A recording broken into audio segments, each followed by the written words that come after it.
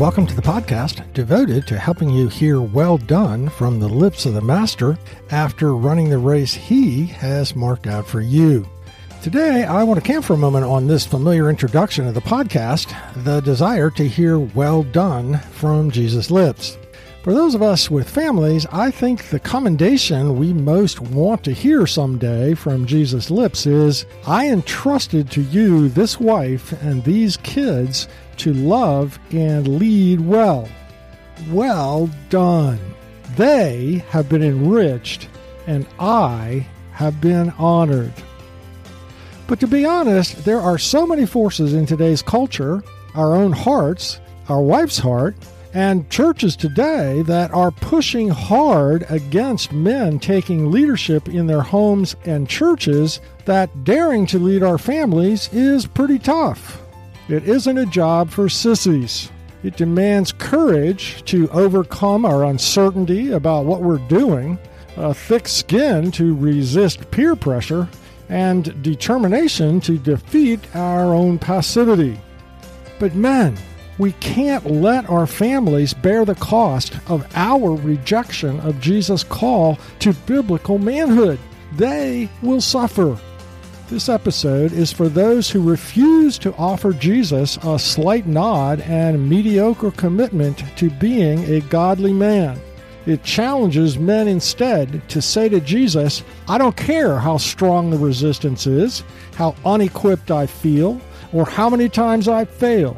By God's grace, I am going to define my role as a man in my home biblically and lead my wife and children according to that design as best I can for their welfare and for Jesus' honor.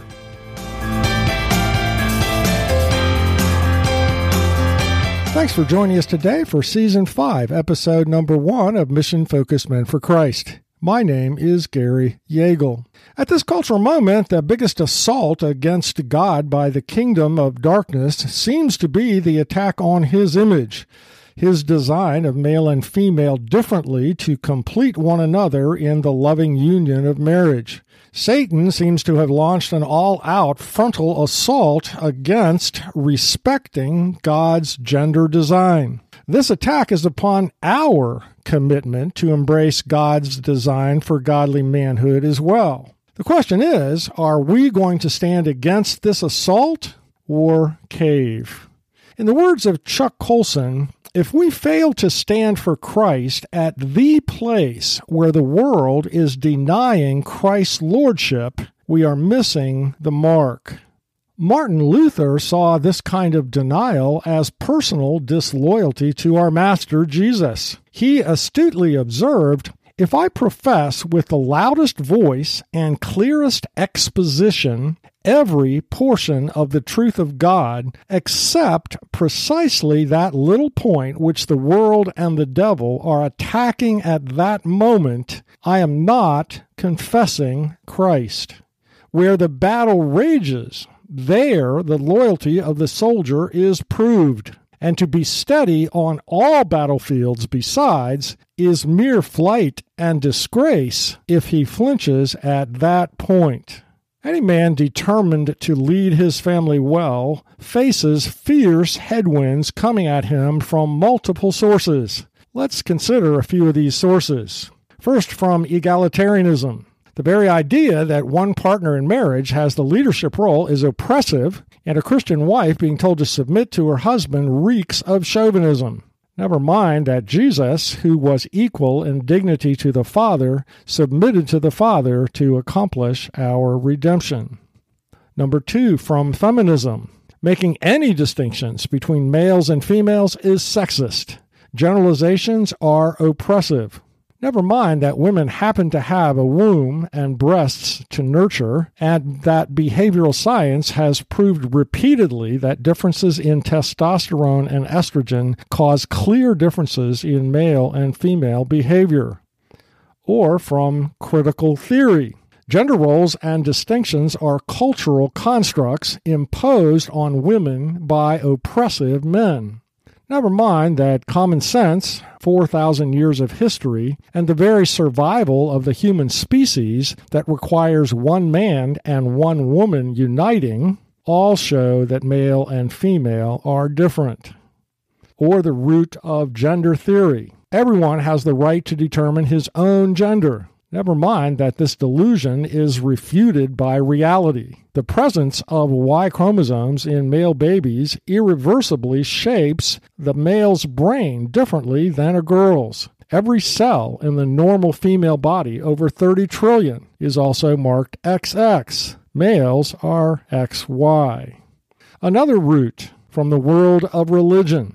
Today, some who call themselves Christians twist Scripture to deny its clear teaching of two genders and two gender roles, but are drawing our loved ones into their false teaching. Never mind the fact that some who claim to be Christians have always gone along with the culture instead of standing against it. For example, standing against chattel slavery or against the Third Reich.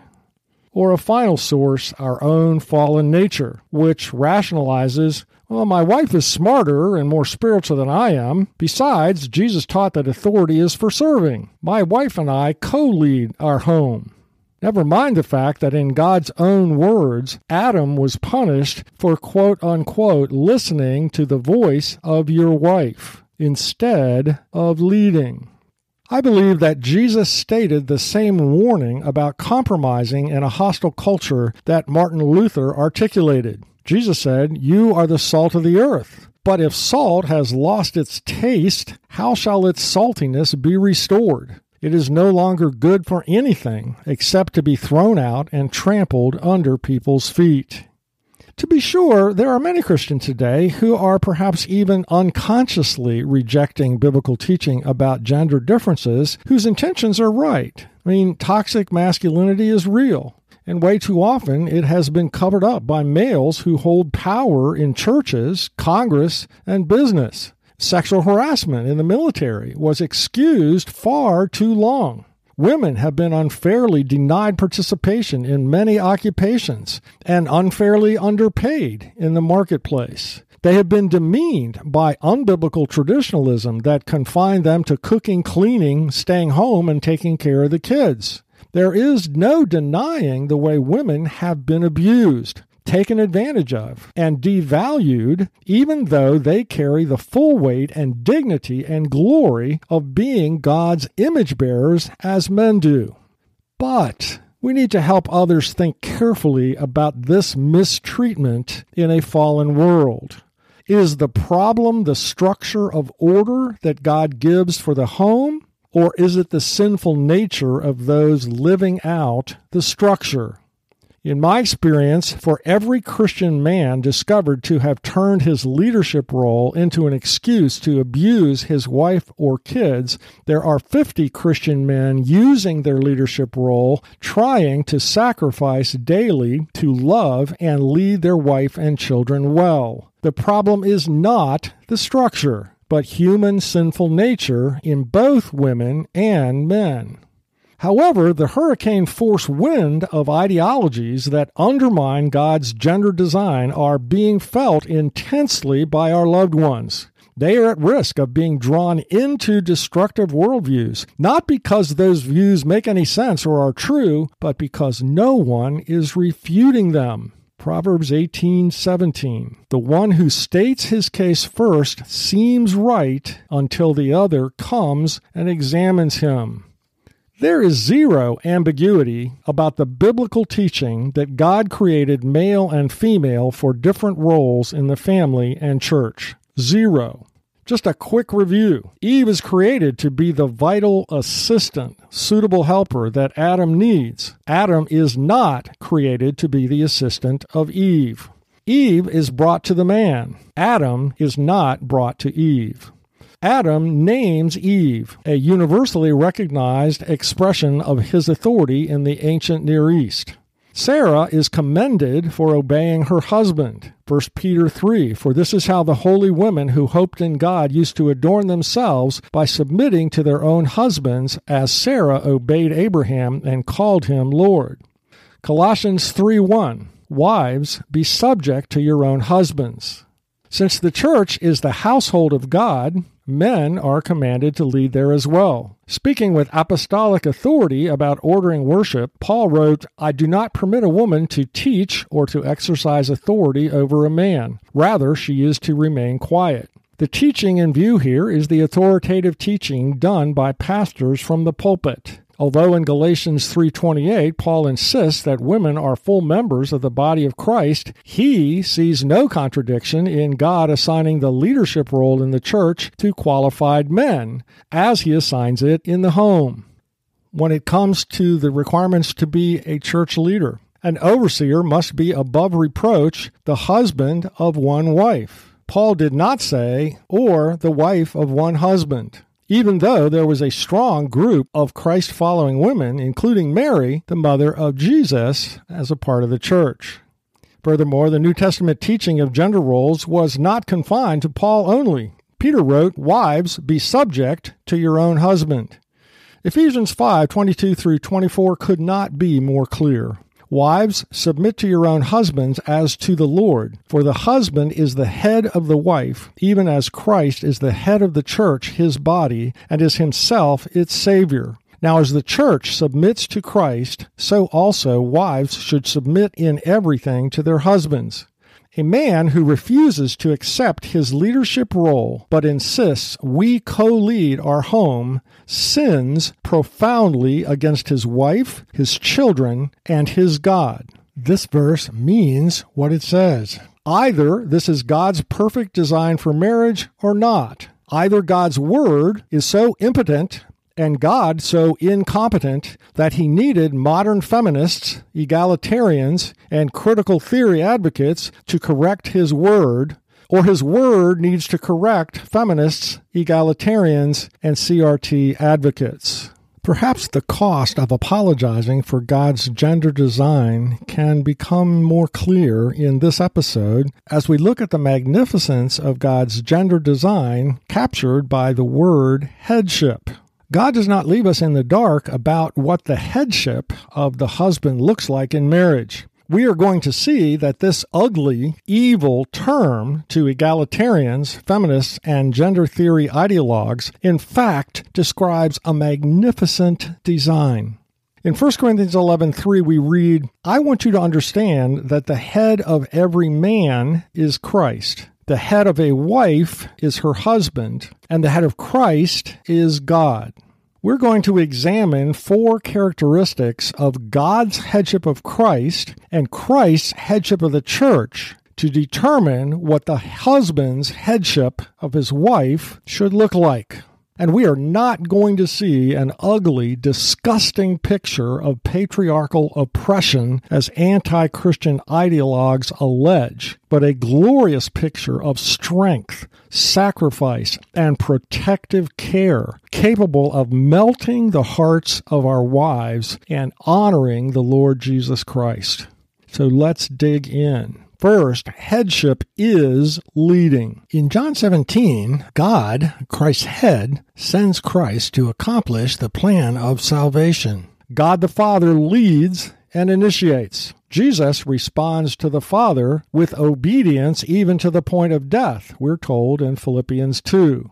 Jesus is also accountable to God, his head. In a parallel way, Christ, our head, sends us into the world to accomplish his mission, the spread of his kingdom, calling us to obey everything he has commanded us, being accountable to Christ, our head.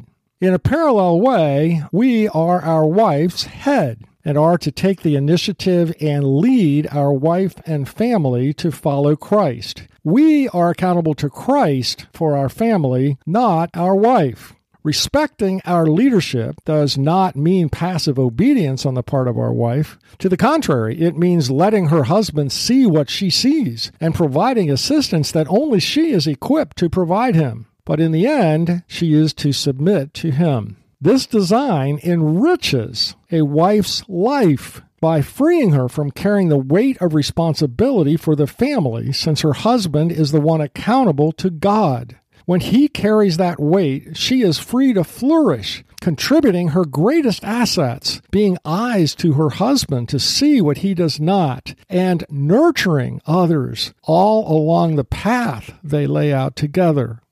Second, headship is coaching. What I mean is that the goal of headship is to see the one under our authority honored. Headship is being a hero maker. In John 17:1, Jesus' words to the Father, his head, revealed Jesus' knowledge that the Father's intent was to honor him. He says, "Father, the hour has come. Glorify your Son, that the Son may glorify you." A few verses later, he said the same thing. "I glorified you on earth, having accomplished the work that you gave me to do. And now, Father, glorify me." God, who was Christ's head, was motivated by the desire to see him honored.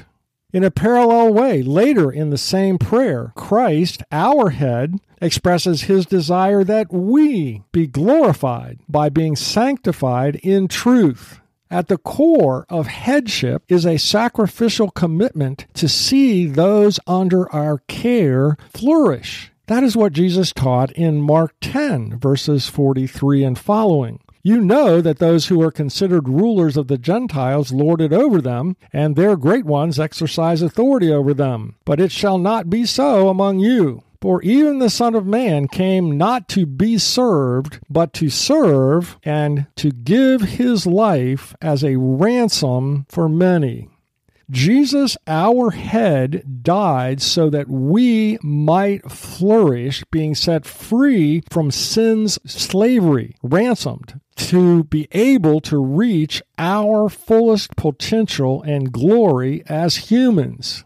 This definition of headship from both God the Father and Jesus corresponds to husbands with Adam's calling in Genesis 2:15, where he is placed in the garden to cultivate it. The Hebrew word avad means to help reach its fullest potential. This same headship principle is assumed by Paul when he says, "Husbands, love your wives as Christ loved the church and gave himself up for her that he might sanctify her, helping her reach her full potential, having cleansed her by the washing of water with the word, so that he might present the church to himself in splendor, without spot or wrinkle or any such thing, that she might be holy and without blemish." We don't wash our wives in our blood, but our headship calling for our wives is the same as Jesus, that our bride reach her fullest potential of sanctification, becoming filled with the radiance of inner beauty. How does this design enrich a wife's life? What wife's heart would not be melted by a husband who sweat, striving to do everything he could do to provide for her so that she could reach her greatest potential and greatest degree of inner loveliness? Third, headship is protecting. Christ, our head, prayed in John 17, "Holy Father, keep them in your name. I have guarded them, and not one of them has been lost except the son of destruction, that the scripture might be fulfilled. I do not ask that you take them out of the world, but that you keep them from the evil one." Adam, the head of Eve, was placed in the garden not only to cultivate it, avad, but to protect it, shamar. Most commentators believe that Adam failed in his responsibility to protect the garden paradise and Eve from evil. As Larry Crabb points out, when Adam saw the serpent speaking to Eve, he should have stepped up, perhaps saying something like this: "Now just wait 1 minute here, honey. This snake is up to no good. I can see right through his devilish cunning. He's deceiving you into thinking you have more to gain from disobeying God than by remaining faithful to him. That is a lie. Let me tell you exactly what God said to me before he made you. And look around. This is paradise. God made it all, gave it all to us. We have no reason to doubt his goodness." And then turning away from Eve, "Snake, this conversation is over. Take off." Headship requires husbands to protect their wives physically, emotionally, and spiritually. What wife wouldn't want a husband devoted to keeping her safe from harm in all three of these spheres? Fourth, headship is loving unconditionally. God, the head of Christ, loved him. We see this reality in Jesus' request of God in John 17, verse 24. Father, I desire that they, my followers also, whom you have given to me, may be with me where I am, to see my glory that you have given me, because you loved me before the foundation of the world. We also see the affirming, nurturing component of headship love in God's audible words to Jesus several times during Jesus' lifetime. This is my beloved Son, in whom I am well pleased. In a parallel way, Christ, our head, loved us unconditionally and sacrificially in going to the cross. Headship for husbands requires the same sacrificial, unconditional love for our wives. It is a preoccupation with concern for our wife's needs that is as natural as paying attention to our own body's needs. Husbandly headship nourishes our wife's soul through attention to her inner beauty and a commitment to encourage her with the words, "Many wives have done excellently, but you surpass them all." Proverbs 31:29. The headship calling to love those under our care meets the deepest needs of a wife's heart. Christian counselors Gary and Barbara Rosberg write, "Every wife's life story is different, but every wife shares this same need for unconditional love and acceptance. That became clear to us when a majority of our female survey respondents said that the need for unconditional love and acceptance was their number one love need." The ugly portrayal of headship is a lie that Satan is using to harm millions today. Well, let's look at three roots to the courage we need to embrace God's gender design in a hostile world. First, humility. God devotes 5 verses in Genesis 1 to emphasize Adam and Eve's equality, and 4 times that amount, 21 verses in Genesis 2, to emphasize their differences.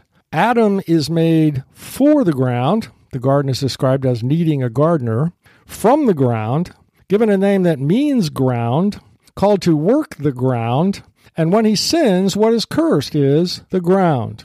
In an exact parallel structure, Genesis tells us that Eve is made for the man to provide companionship, from the man. Given the name woman, Isha, because she came out of the man, Ish, called to the work of assisting the man. And when she sins, what is cursed is her relationship with the man and their kids. If this text doesn't seem fair to me, is the problem the Bible or me? A second root of courage is love. True love does not compromise the biblical teaching of roles because it makes people feel bad. To the contrary, Scripture teaches us that real love rejoices with truth. Agape love provides what another needs. In view of God's revelation to us about his intentional design of male and female to equally share the role of his image bearers, it follows that many of men and women's needs would be the same. But he also intentionally created male and female differently, with distinct needs and abilities. The whole point to Genesis 2, so that they could come together in the loving unity of marriage, completing what is lacking in the other, just as the loving unity of the Trinity completes it. So God intends males and females to be different. A husband cannot love his wife well without understanding femininity. The third root for courage is allegiance to Jesus. In public settings, when someone is criticized for making male and female distinctions, we can have the courage to say, "I really don't agree with that assumption. Common sense and science tell us there are significant differences between males and females." When gender theory is being pushed, we can say, the idea that a teen girl has the right to require others to identify her as male when it contradicts both science and common sense comes from a radical ideology called gender theory. We should base policy around here on common sense and reality, not radical ideological myths. Ultimately, the decision to take a stand for biblical truth is about loyalty to Jesus. I want to repeat what Martin Luther, a giant in standing against fierce cultural headwinds, said. If I profess with the loudest voice and clearest exposition every portion of the truth of God except precisely that little point which the world and the devil are attacking at that moment, I am not being faithful to Christ. Where the battle rages, there the loyalty of the soldier is proved. To summarize this episode, it is designed for men who are willing to accept the challenge to say to Jesus, I don't care how strong the resistance is, how unequipped I feel, or how many times I fail. By God's grace, I'm going to define my role as a man in my home biblically and lead my wife and children according to that design as best I can for their welfare and for Jesus' honor. We noted Martin Luther's astute observation that our allegiance to Christ is not proved by teaching things that our culture wants to hear, but by our willingness to take a stand for truth at the very place where culture most needs to be corrected, to have biblical light shine. Now, we need to do that winsomely, but we need to speak. In today's world, men have the opportunity to prove our loyalty to Christ by embracing everything Scripture teaches about gender and gender roles in our approach to leading our homes and as salt and light. At the heart of our study was the word that so-called Christian feminists and egalitarians hate: headship. Men today are richly blessed by the parallel Paul mentions in 1 Corinthians 11. God is the head of Christ. Christ is the head of the church. Husbands are the head of their wives. We noted that a husband's headship is leading, exercising authority, taking responsibility for our families by recognizing that we are accountable to God for our families and not our wives. Authority is for serving, but the best way to serve our families is to lead, not be passive. Our second observation about headship is that its goal is to bring those under our leadership to fulfill their greatest potential. That is what Adam's calling to cultivate the garden means, and what Jesus meant when he explained his servanthood, giving his life to redeem us from sin, to free us from what was destroying us, that we might become whole, righteous, and complete. So our headship as husbands requires a lifelong commitment to pray for our wives, encourage her, challenge her, set a standard for her, do all we can to present her to Jesus as our inwardly radiant bride. Similarly, we noted that Jesus, our head, protected his followers while on earth and prayed for their protection as he got ready to leave. Protecting our wives and kids from emotional, physical, and spiritual harm is the calling of a man. As we finish this parallel of headship, we observe that Jesus' head, God the Father, loved and cherished him, that Christ, our head, loves and delights in us, and that therefore we, as heads of our wives, are to love them unconditionally, which also happens to meet a profound need in every wife's heart. For further prayerful thought, number one, what to you is the hardest thing about a Christ-following man's call to be the leader of his wife and kids?